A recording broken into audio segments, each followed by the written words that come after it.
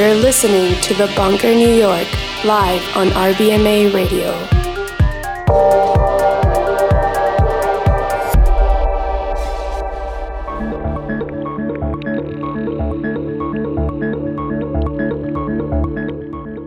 Hello, you're listening to The Bunker New York on RBMA Radio. I'm your host, Bryan Kasenic. Today I will be joined by Mike Simonetti of 2MR, formerly of Italians Do It Better, Troubleman Unlimited. The guy has had, and more sublabels than we can count over the years. He's going to be with us shortly for a DJ set and an interview.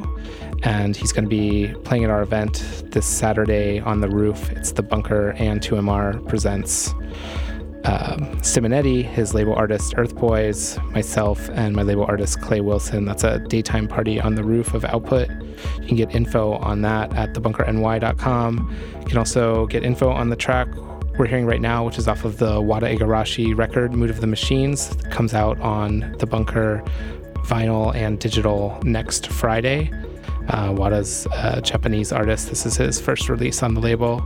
So stay tuned. We'll have Simonetti up soon. We have some exclusive tracks. In the meantime, this is The Bunker New York on RBMA Radio.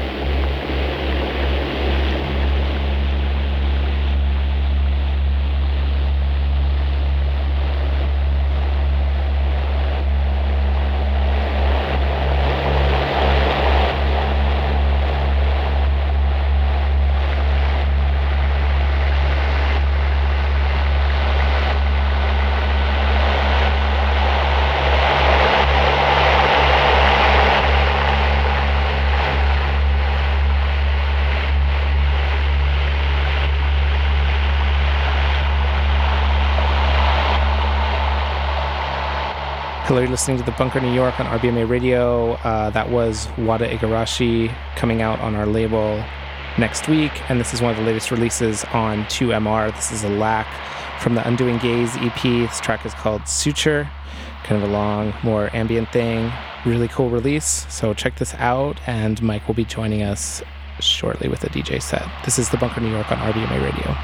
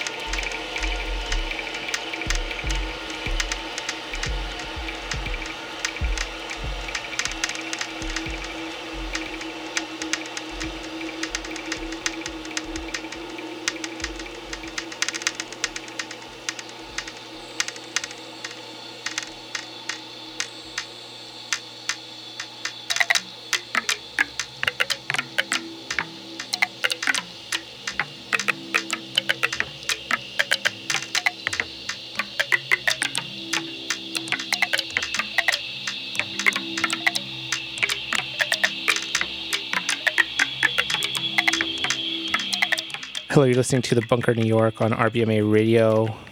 We are here with Mike Simonetti, who walked in. And do you want to tell us what we're listening to right now, Mike? Hi, we're listening to Lack, new track. I forgot the name of the track. Adam, what's the name of the song? I don't even know how to say it. Polytrick. Did you hear that, anyone? Polytrick something, he said? Yeah. There he is. Something like that. I don't even know how to say it. It's it's on the new EP on 2MR, which is a label that you guys run, apparently. Yeah. How many releases in the first 2 years? Seems like you guys got off to a racing start, huh? We're up to 20 now. Is the next one? 20 in 2 years is a lot. We're just riding this horse as far as we can before it just falls. Yeah, we put out 10 on the Bunker in the first year, and everybody's like, what the fuck are you doing? Yeah. Slow down. Yeah, I think it's good, though. I do too, actually. As long as, you're putting out good music and people are into it, like, why does it matter? True. Yeah, I think we might slow down a little bit for the rest of the year. Well, the first of this year. I bet you will slow down a little bit eventually. Yeah. It's just hard to find pressing plants. Yeah. Oh, I know. Yeah, you know. Yeah. We could talk about those woes. That comes up on almost every single radio show. So I assume we're probably going to be you're going to play a DJ set for us. I imagine we'll be hearing some more 2MR stuff. Maybe. I don't know. We'll see. Man, you didn't tell him to play 2MR stuff? I told him to play all unreleased stuff, but... Well, I had an issue. I wasn't able to get everything together as I wanted to. All right. I bet you got a lot of music on that USB. No, I have a lot, but I had to go to the doctor, so I wasn't able to get what I wanted to get together. Okay. So a dog ate your homework. Yeah. It's okay, though. Okay, so when this track finishes, we're going to get into a DJ set from Mike Simonetti, and then we're going to talk for a while, DJ some more. Stay tuned. This is The Bunker New York on RBMA Radio.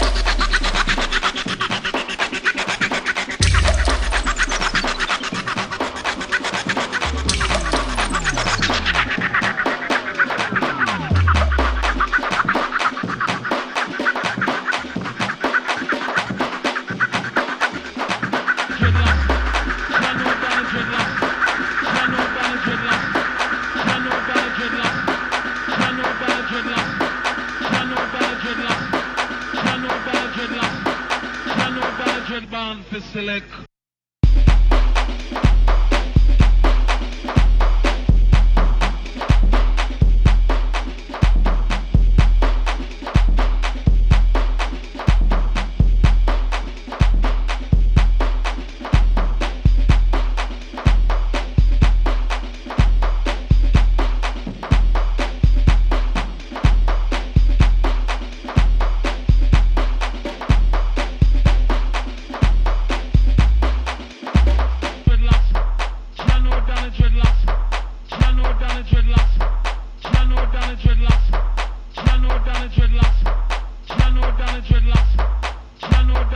The curry goat and the white rice.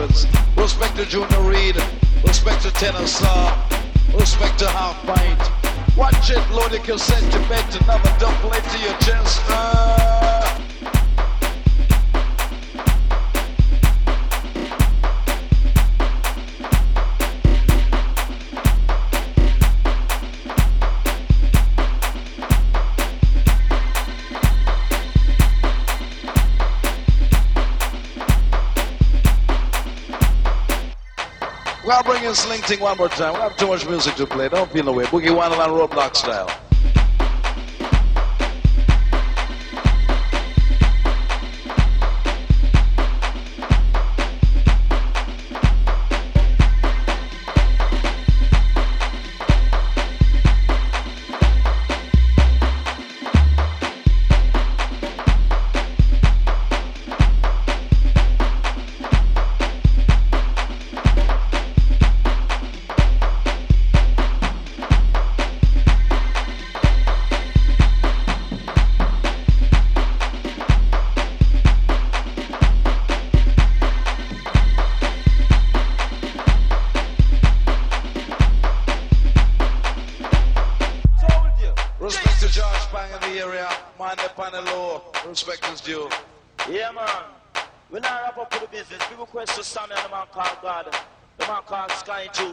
Respect to early be in the area, easy Joe lick shot. Robin. Yeah.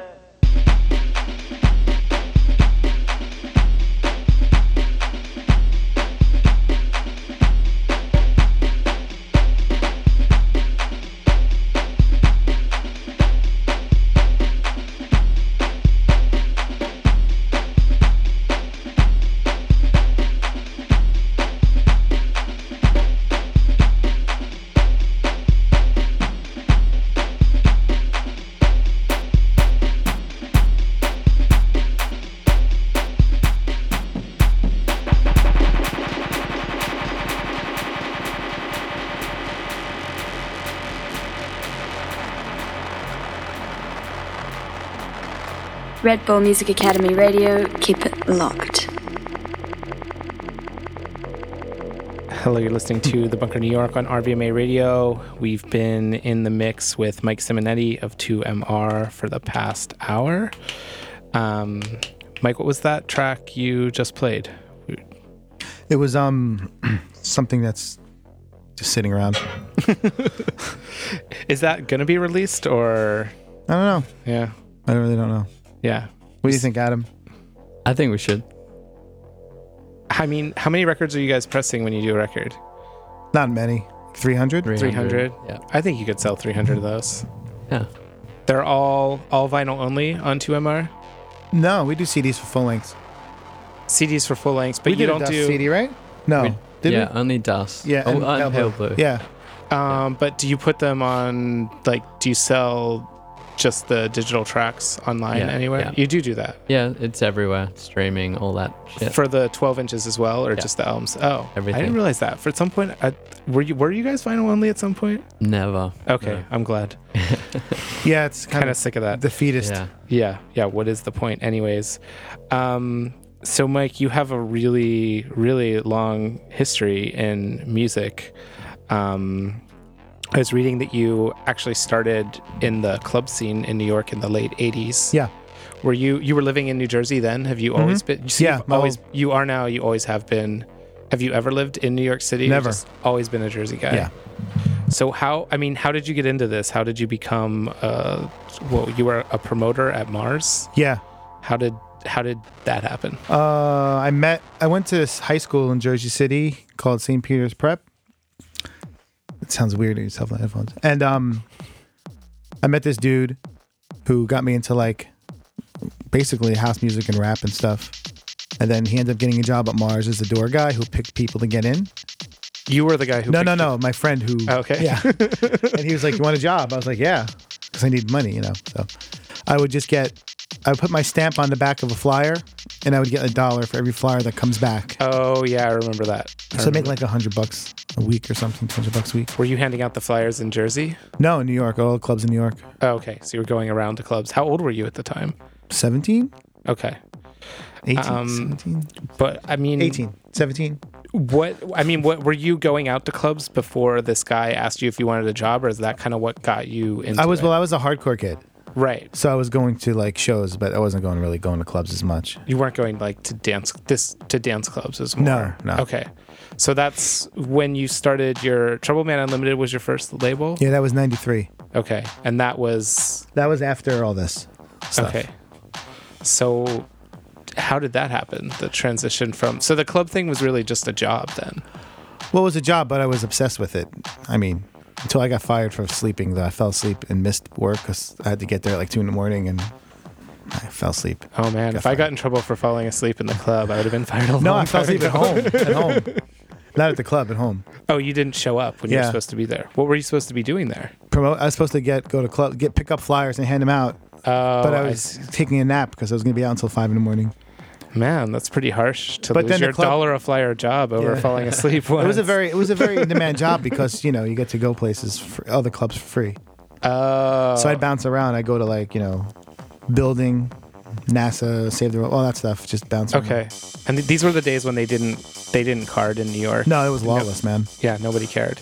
Mars was right where the Standard is. The hotel. Yeah.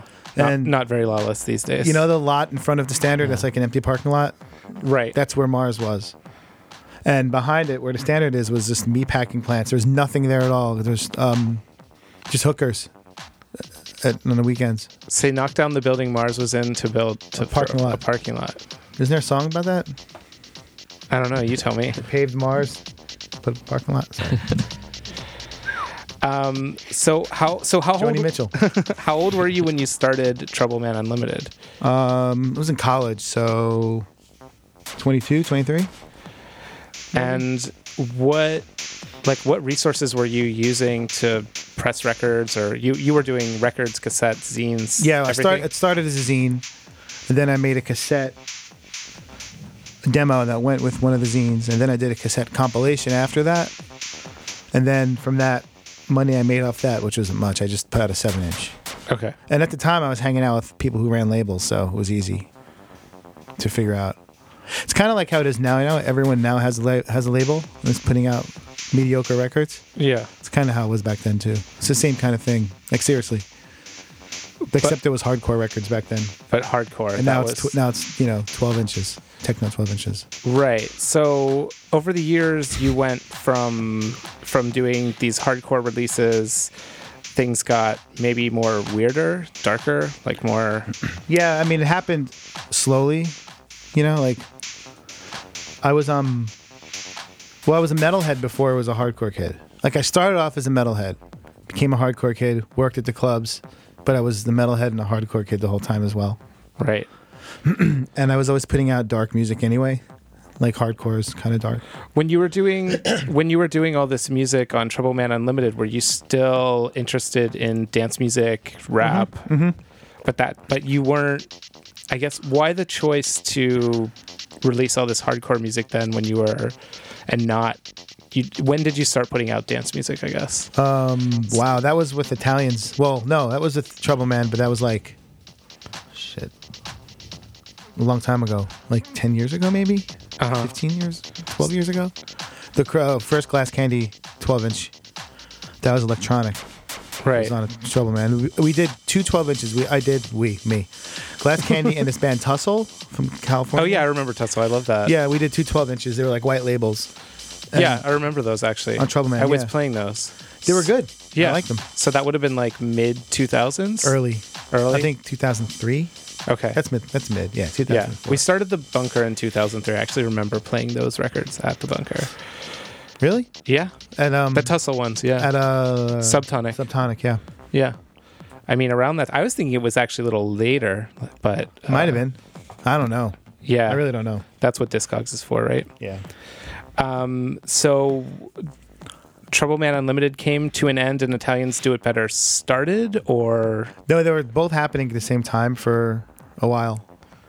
And why? And neither. Why did Troubleman Unlimited end? I just got burnt out. Like CDs were dead, and it was just vinyl. People just putting out vinyl, and I was just sick and tired of dealing with indie rock bands and attitudes and lawyers and all that stuff.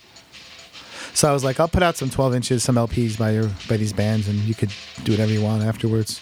Right. That was like the end of Troubleman. But they were all became really popular. I should have stayed. But was there a hard end, or did it just kind of stopped? Just kind of stopped as you.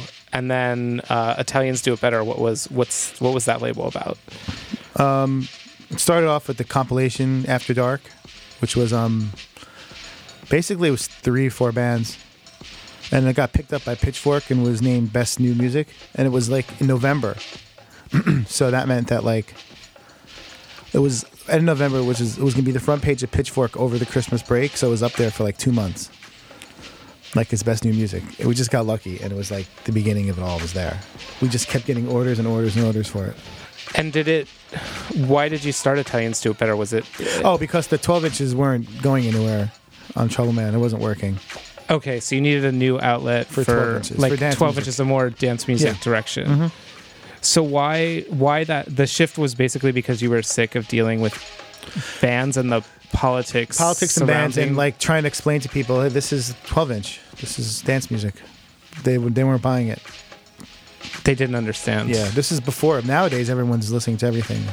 That's true. Well, it's easier for everybody to listen to everything now. They don't have to pay $15 a CD to check something out.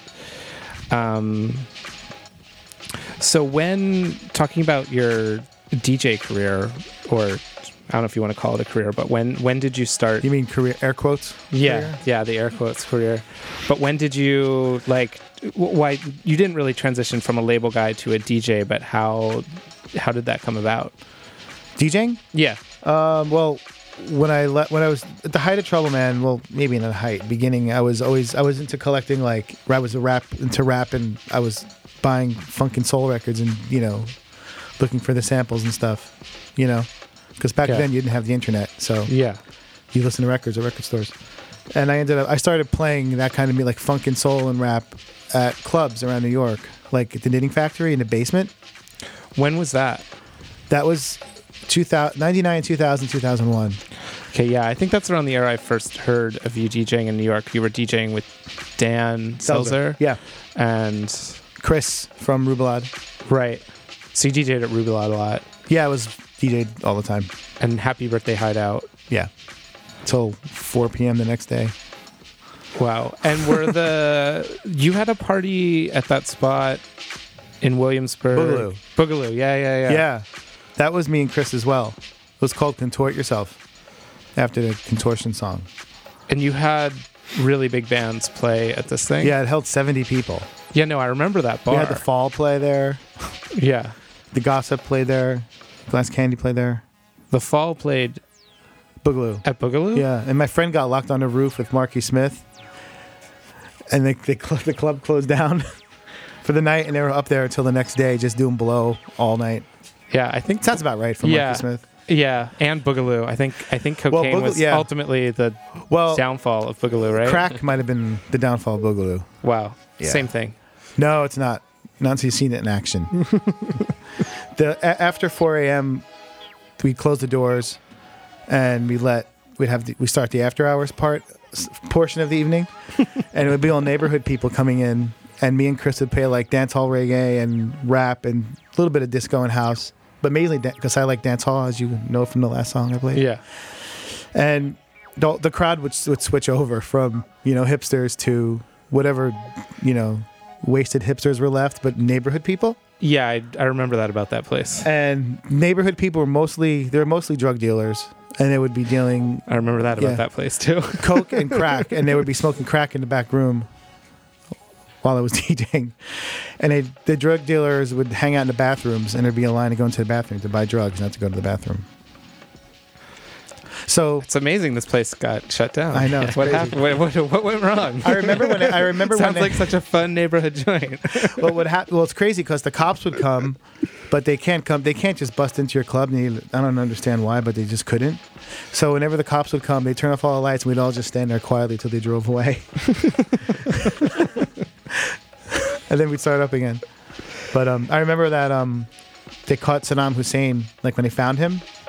I was DJing and someone was like, "Hey man, they just found Saddam Hussein." I was like, "All right, thanks." Like, that's what I remember the most about Boogaloo. That was one of my biggest Boogaloo memories. That was a big deal. That was an era that I thought it meant Saddam Hussein being found. Nah, it wasn't that big a deal. Boogaloo was though. Yeah, it was fun. It was crazy, but fun. So, I mean, what was the next era after that? After Boogaloo and these early 2000s DJing, you continued. I kept staying. That's like between that and that kind of ended. And during that time, I was doing the motherfucker parties. Remember those? Yeah, I do. With Justine D and right. I was doing motherfucker parties, and I was doing Rubalad. Whatever happened to Motherfucker? That was stopped because that was a huge. That was like the huge party in New York that everybody, punks. Yeah, it was everyone. Club, like everybody went to that. It just ended. I think they just stopped it. Ended on a high note. I remember there were a lot of people involved in it. I bet there were 5 people involved, but there's other people who are also. Yeah, something with that many people can never last. Yeah. So how did you go from playing all these New York like small after hours and bigger parties in New York to becoming a touring DJ? I don't know. When kind of happened. When did you? I guess when do you remember like first playing outside of New York? Actually, okay, I think I remember how it happened. Italians put out this group Tie Dye from Gothenburg, Sweden. They're like Balearic live band. And they did a cover of Metallica, Nothing Else Matters, like a Balearic instrumental version. It's really good. And they were like, you should come out and DJ, So I went out to DJ, and it was fun. It was great. It's like, holy shit, man. This is amazing. I'm in Gothenburg, Sweden, playing, music to people. So I went back home, and I was like, well, I got to find a booker. It took me like a year to find a booker. But me and Tim Sweeney were traveling a lot together at the time. Okay. So we went back. He was just starting up as well, he was traveling a little bit. We went back to Sweden because that's the only people I knew, and we did a little tour there. Then we just kind of kept going from there. And I found Glass Candy a booker because they were huge at the time. Right. Yeah, I remember that. And so I would travel with them and DJ. be like the opening DJ at their show. Well, we'd also do like after parties. I do the after parties and stuff, and that's kind of how it all started. That's a big thing in the like modern era of music, where bands are on tour and then members of the band are DJing clubs as well. It's terrible. It's the worst. Yeah, I won't name names, but a friend of mine was on tour with no way with a band recently, and they were actually losing money on all their shows, which were huge shows. But the production and flying everybody around, all the staff, crew, and then these guys would go, like, they were only making money because that shows were getting them to cities where they would go and DJ the after party clubs. Like that's where the money was, because that's just like it's a guy showing up with some. Isn't it? To say it's the Arcade Fire. No, it's just a guy showing up with USBs.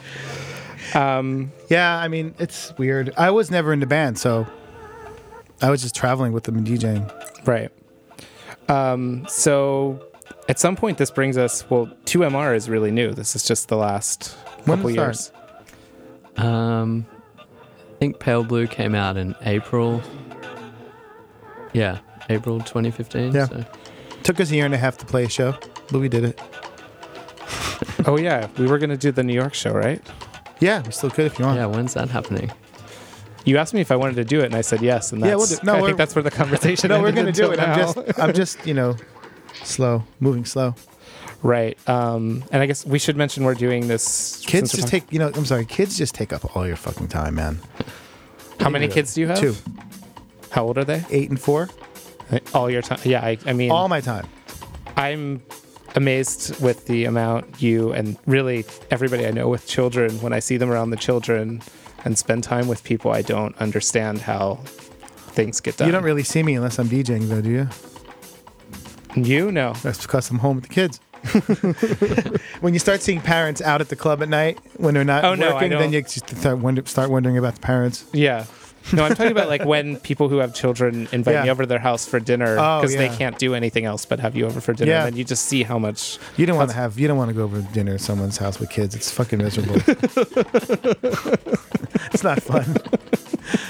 And if they're sleeping, you got to talk quietly. You can't even have a conversation. Just sit there and talk about the kids. It's terrible. So why 2MR? It's another label. I'll let Adam handle this one. Okay. Stands for Two Mics Records. Yeah.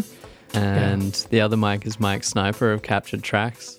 And they've both put out records on each other's labels. And then... I put out Mike's first record, Blank Dogs, his old band. Okay. On Troubleman. Okay. I sent him the Pale Blue album. I emailed it to him. I was like, you want to put this out? He went back the next day. Yeah. That was it. I remember we played in the office, and his mic was like, tell me if this is good, and we're all like, wow, this is... He didn't really understand it, right? Yeah, he was just like, oh, if you think it's good, let's do it. So because he's not a dance music guy. No, not at all. So then he was like, he goes, I want to put it out. I go, why don't you start a label? Why don't we start a dance label? I was like, all right. And that was it. That's how it started. So I'm guessing he's leaving all the A&R and creative control up to you two guys, Adam and Mike. We only hit him up for legal shit. Yeah, he's really good about that. He just trusts us. Been having a little bit of legal issues lately. We're gonna leave it at that. Is he handling all the production for you guys, or do you have to deal with the pressing plants and everything? I do all that. Yeah. I mean, Adam is it's more Adam's label than anyone's. No, seriously, he does a lot of work. Yeah, I'm sure. He's like the man who does. When I do other interviews, I'm like, it's mainly Adam, and then me, and then Mike. That's like the hierarchy. Right. Yeah, but you're the cool guy. So. Yeah, I'm real cool. I mean, we're eating Funyuns together in the studio. You're the guy who gets to do all the DJ gigs. Yeah, that's fun too. It's great, right? DJing till 7 a.m., catching the 10 a.m. flight home. Yeah, it's super awesome. Great. It's so cool. It's so fun. Us touring DJs are so cool, and everybody should want to be us. Everyone's like, oh, you could always be working a 9-to-5 job. I was like, yeah, well, we'll be sleeping at least.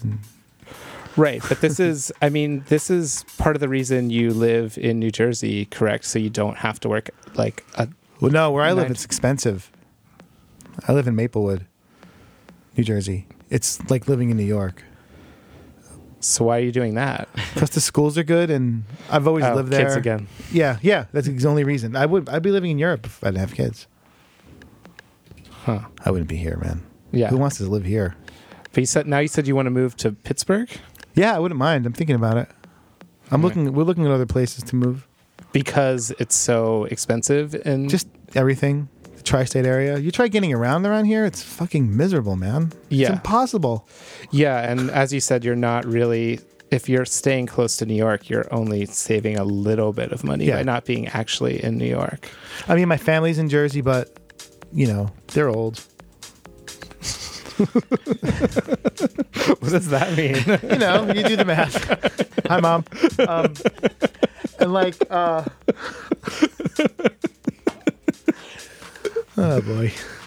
So anyway, how's your label going? No. My label's going pretty well. Does anyone ever interview you on this? No, not really. I'd love to interview you. Sure, go for it. We've got 28 minutes. Really? Really? Could I? You could interview me. Can I turn the tables? You can, sure. Shit, man, this is fun. Okay. So, when's the first time you went out to a club? And where was it? And to see a band or see a DJ? No, like dance music stuff. Because you grew up in New York, right? Yeah. Pittsburgh. No, I grew up in Pittsburgh. But New York. The first time I went to hear dance music was a party that my friends booked me to play at when I was about 16, because I was DJing at the time at WRCT. What's that? It's Carnegie Mellon's radio station that I just somehow met people there and ended up with a radio show there when I was in high school. And the people who did dance music there liked what I was doing, and they booked me to play in the chill out room at their party. And that was the first time I heard people play. Like then, 95, 96, drum and bass was really big. Like everybody was trying to figure out how to make drum and bass and play drum and bass. It's kind of cute. Kind of like now. Now they're trying to figure it out again. How did they do that? Drum and bass is back, right? Yeah. I mean, I loved all the breakbeat stuff you were playing. That was pretty jungly. Just trying to stay ahead of the trends, man. Yeah. Got to keep the mortgage paid. Yeah, that's all you can do. I'm just kidding. So anyway, that was like 95? Yeah. And what clubs were you playing at? Well, then that was in a gym at Carnegie Mellon University. Oh. And then another one at an art gallery. Where is Carnegie Mellon? Oakland in Pittsburgh. Okay. It's like right by University of Pittsburgh and the Carnegie Museum. Mm-hmm. And then you left Pittsburgh when? I left Pittsburgh to go to college, which was 96. And college? Then college 1 year in New Jersey at Rutgers. You went to Rutgers? I went to Rutgers for a year, and I was spending every weekend and a lot of times actually getting back. Like I would go to Concrete Jungle on Mondays in New York, and then get on. I've been there a few times. Get on the first train on Tuesday morning back to New Jersey to go to class. There's no direct train from New York to Rutgers. Yeah.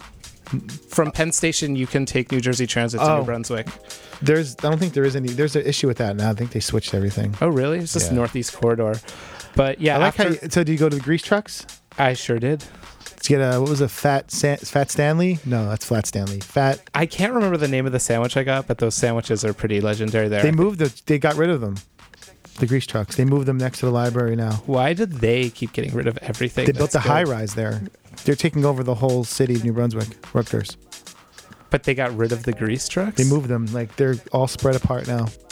That's a bummer. And there's vegan restaurants there now. It's not the same, Yeah, I haven't been to New Brunswick in a long time. But yeah, anyways, after a year of living in New Jersey, in New Brunswick, but constantly traveling to New York to go to clubs and do music stuff, I transferred to NYU because I basically had to. What were you studying? I was studying film at NYU, and I got through that I think college altogether took me, it was under 3 years. Did you have Spike Lee as your teacher? I did not. Oh, fuck. I don't know if I would have wanted that. It would have been awesome. What, did you make any films? I made some experimental shorts and things in school, yeah, but I didn't. This is interesting, right? I mean, I'm really interested in this. I've always wanted to learn about your past. Because you've always been around, but you know, I don't ever get to talk to you because I'm never around. Yeah, you aren't. Right? Is this? I mean, you guys. I don't know how Adam feels. I don't know how the label boss feels about it.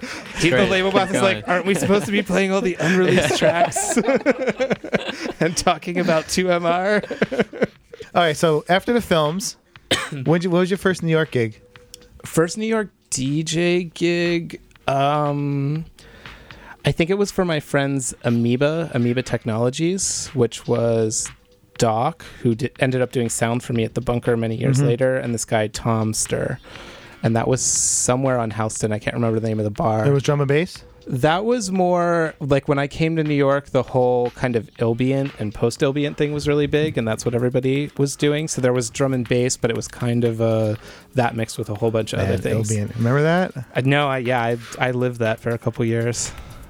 I mean, I ultimately ran DJ Olive and James Healy's record label. What was that? What was the label? They put a couple of 12 inches out. What was his label? DJ Olive's? Yeah. It was the Agriculture. No, there's another label. Forget it. Sorry. It's like flashbacks. But yeah, I was pretty involved in that scene. I played at the Sound Lab parties on Orchard Street a lot.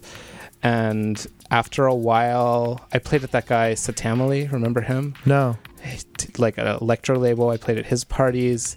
And after, I guess I was in New York for a while before I started my party at Halcyon Undercity in 99. And I was sick of bothering people all the time to book me to DJ. It wasn't like I was getting gigs, but I was just like, this is just the energy and vibe of asking people to play all the time. I just got sick of it, so I just started doing my own parties. Yeah. See, we were totally running parallel to each other in the city. Huh. It's different scenes, but doing the same shit. Yeah. See, that's what I was trying to get at, Adam. Very cool. Anyway, all right. So I could keep going, but let's just stop there because Adam looks mad at me. Not mad at all. No, I'm just kidding. This dude never gets mad. Ever. His girlfriend told me that you could like do whatever you want. He doesn't get mad. Huh. Yeah, try me.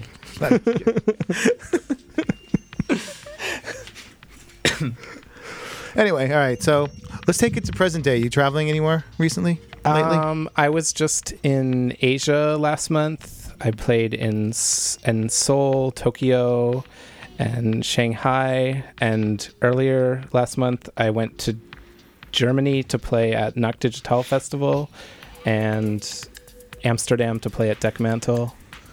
And so when you went to Asia, with Shanghai, was it mostly Euros, right? European people? No. Really? Because I was just out there recently and it was just all Euros. It was weird. Huh.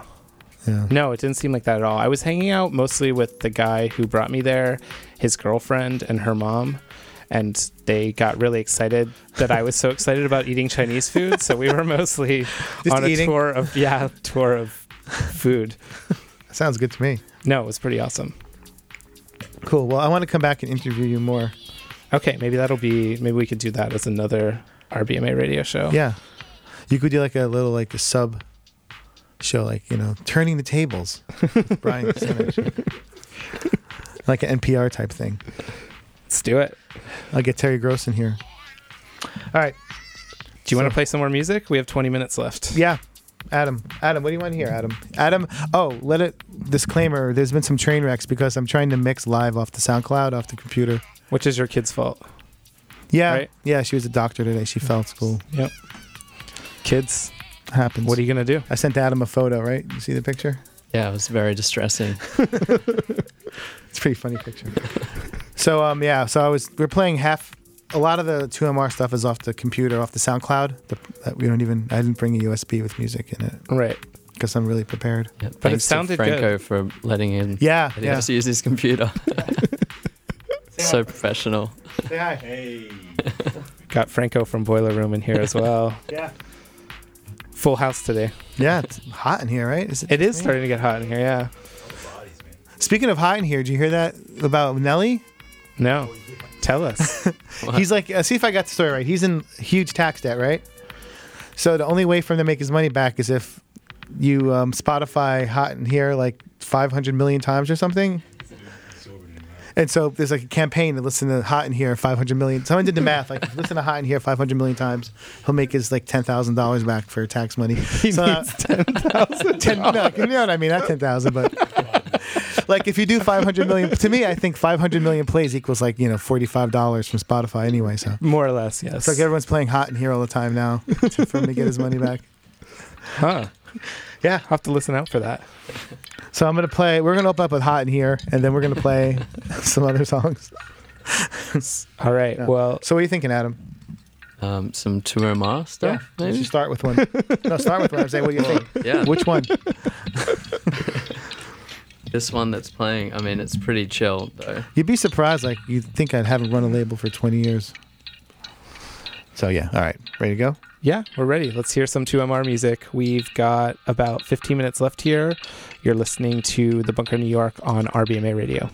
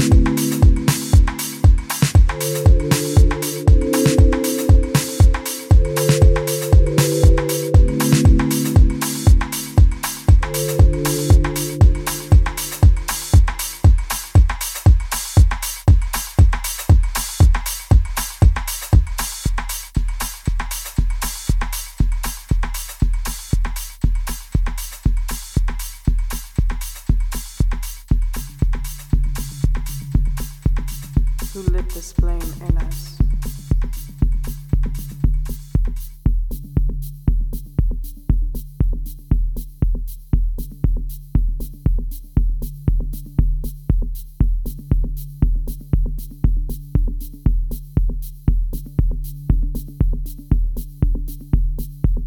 No war can put it out, conquer it.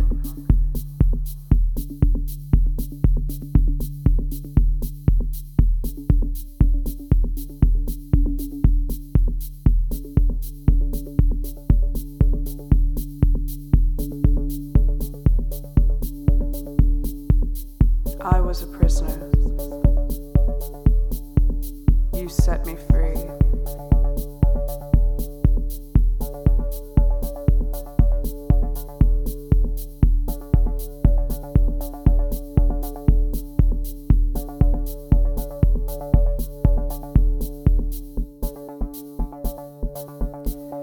I've seen another world. Sometimes I think it was just my imagination.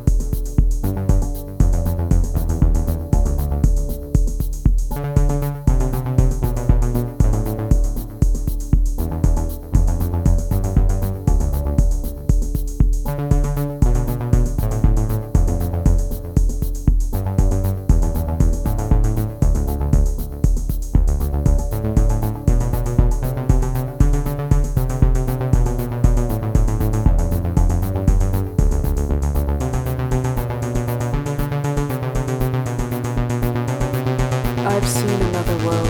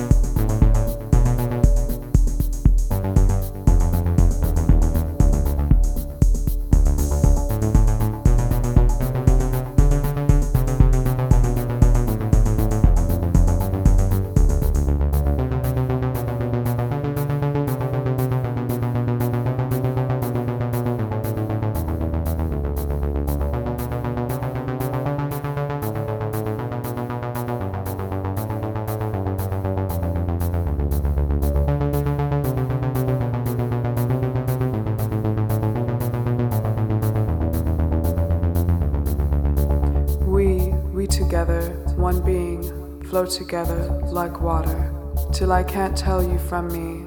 I drink you now, now.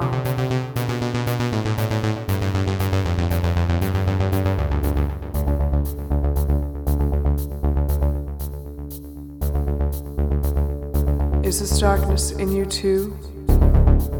Have you passed through this night?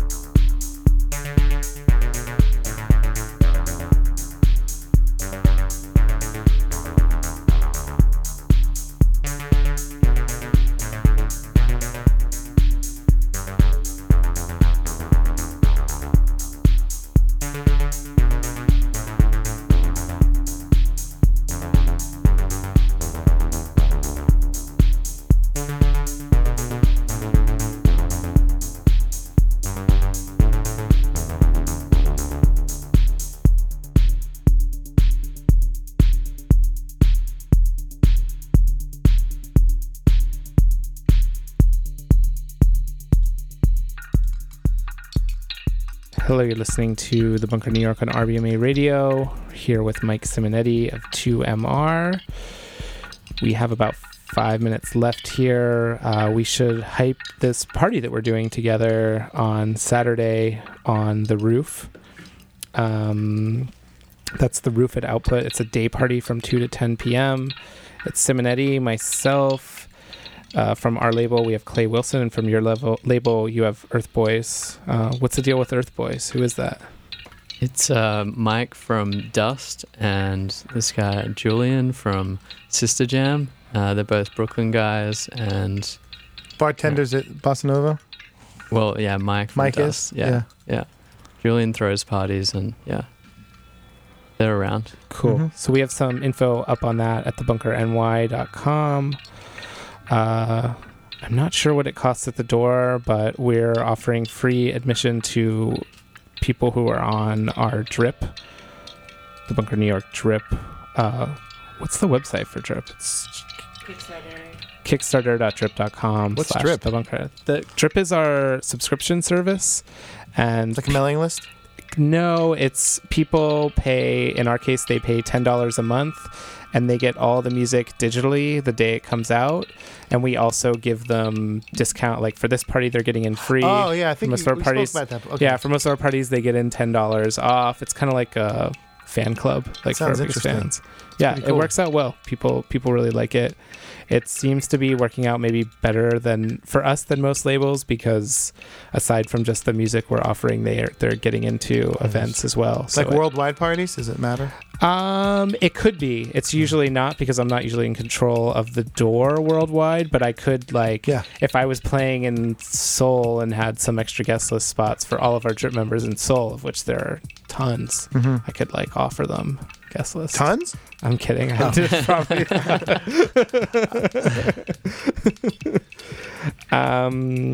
Anything else you'd like to say before we sign off, guys? I played a bunch of unreleased tracks of mine that are unmixed and mastered, so they might sound a little thin, shitty, and low. Where should people go for more information about 2MR? Adam? Facebook, SoundCloud, Instagram. It's pretty usual. Easy. They're all there. MySpace? Yeah. Don't know about that. MySpace Music? I'm still working on that side. Yeah. All right. Well, thanks for joining us today. What is this we're listening to right now? This is from the Lack EP that just came out. Oh, we were playing some tracks from this at the beginning as well. Yeah, I really like this one. Yeah. And you're going to play one more unreleased track? We're going to lead out with Bulkhead. This is our next 12-inch release date, TBD. Toronto? Yeah. Cool. Canada. You like this one too. Okay, this is right up your alley. Okay, so we're going to end the show with that. Thanks so much for joining us. It's been great having you guys in here. This is The Bunker New York on RBMA Radio.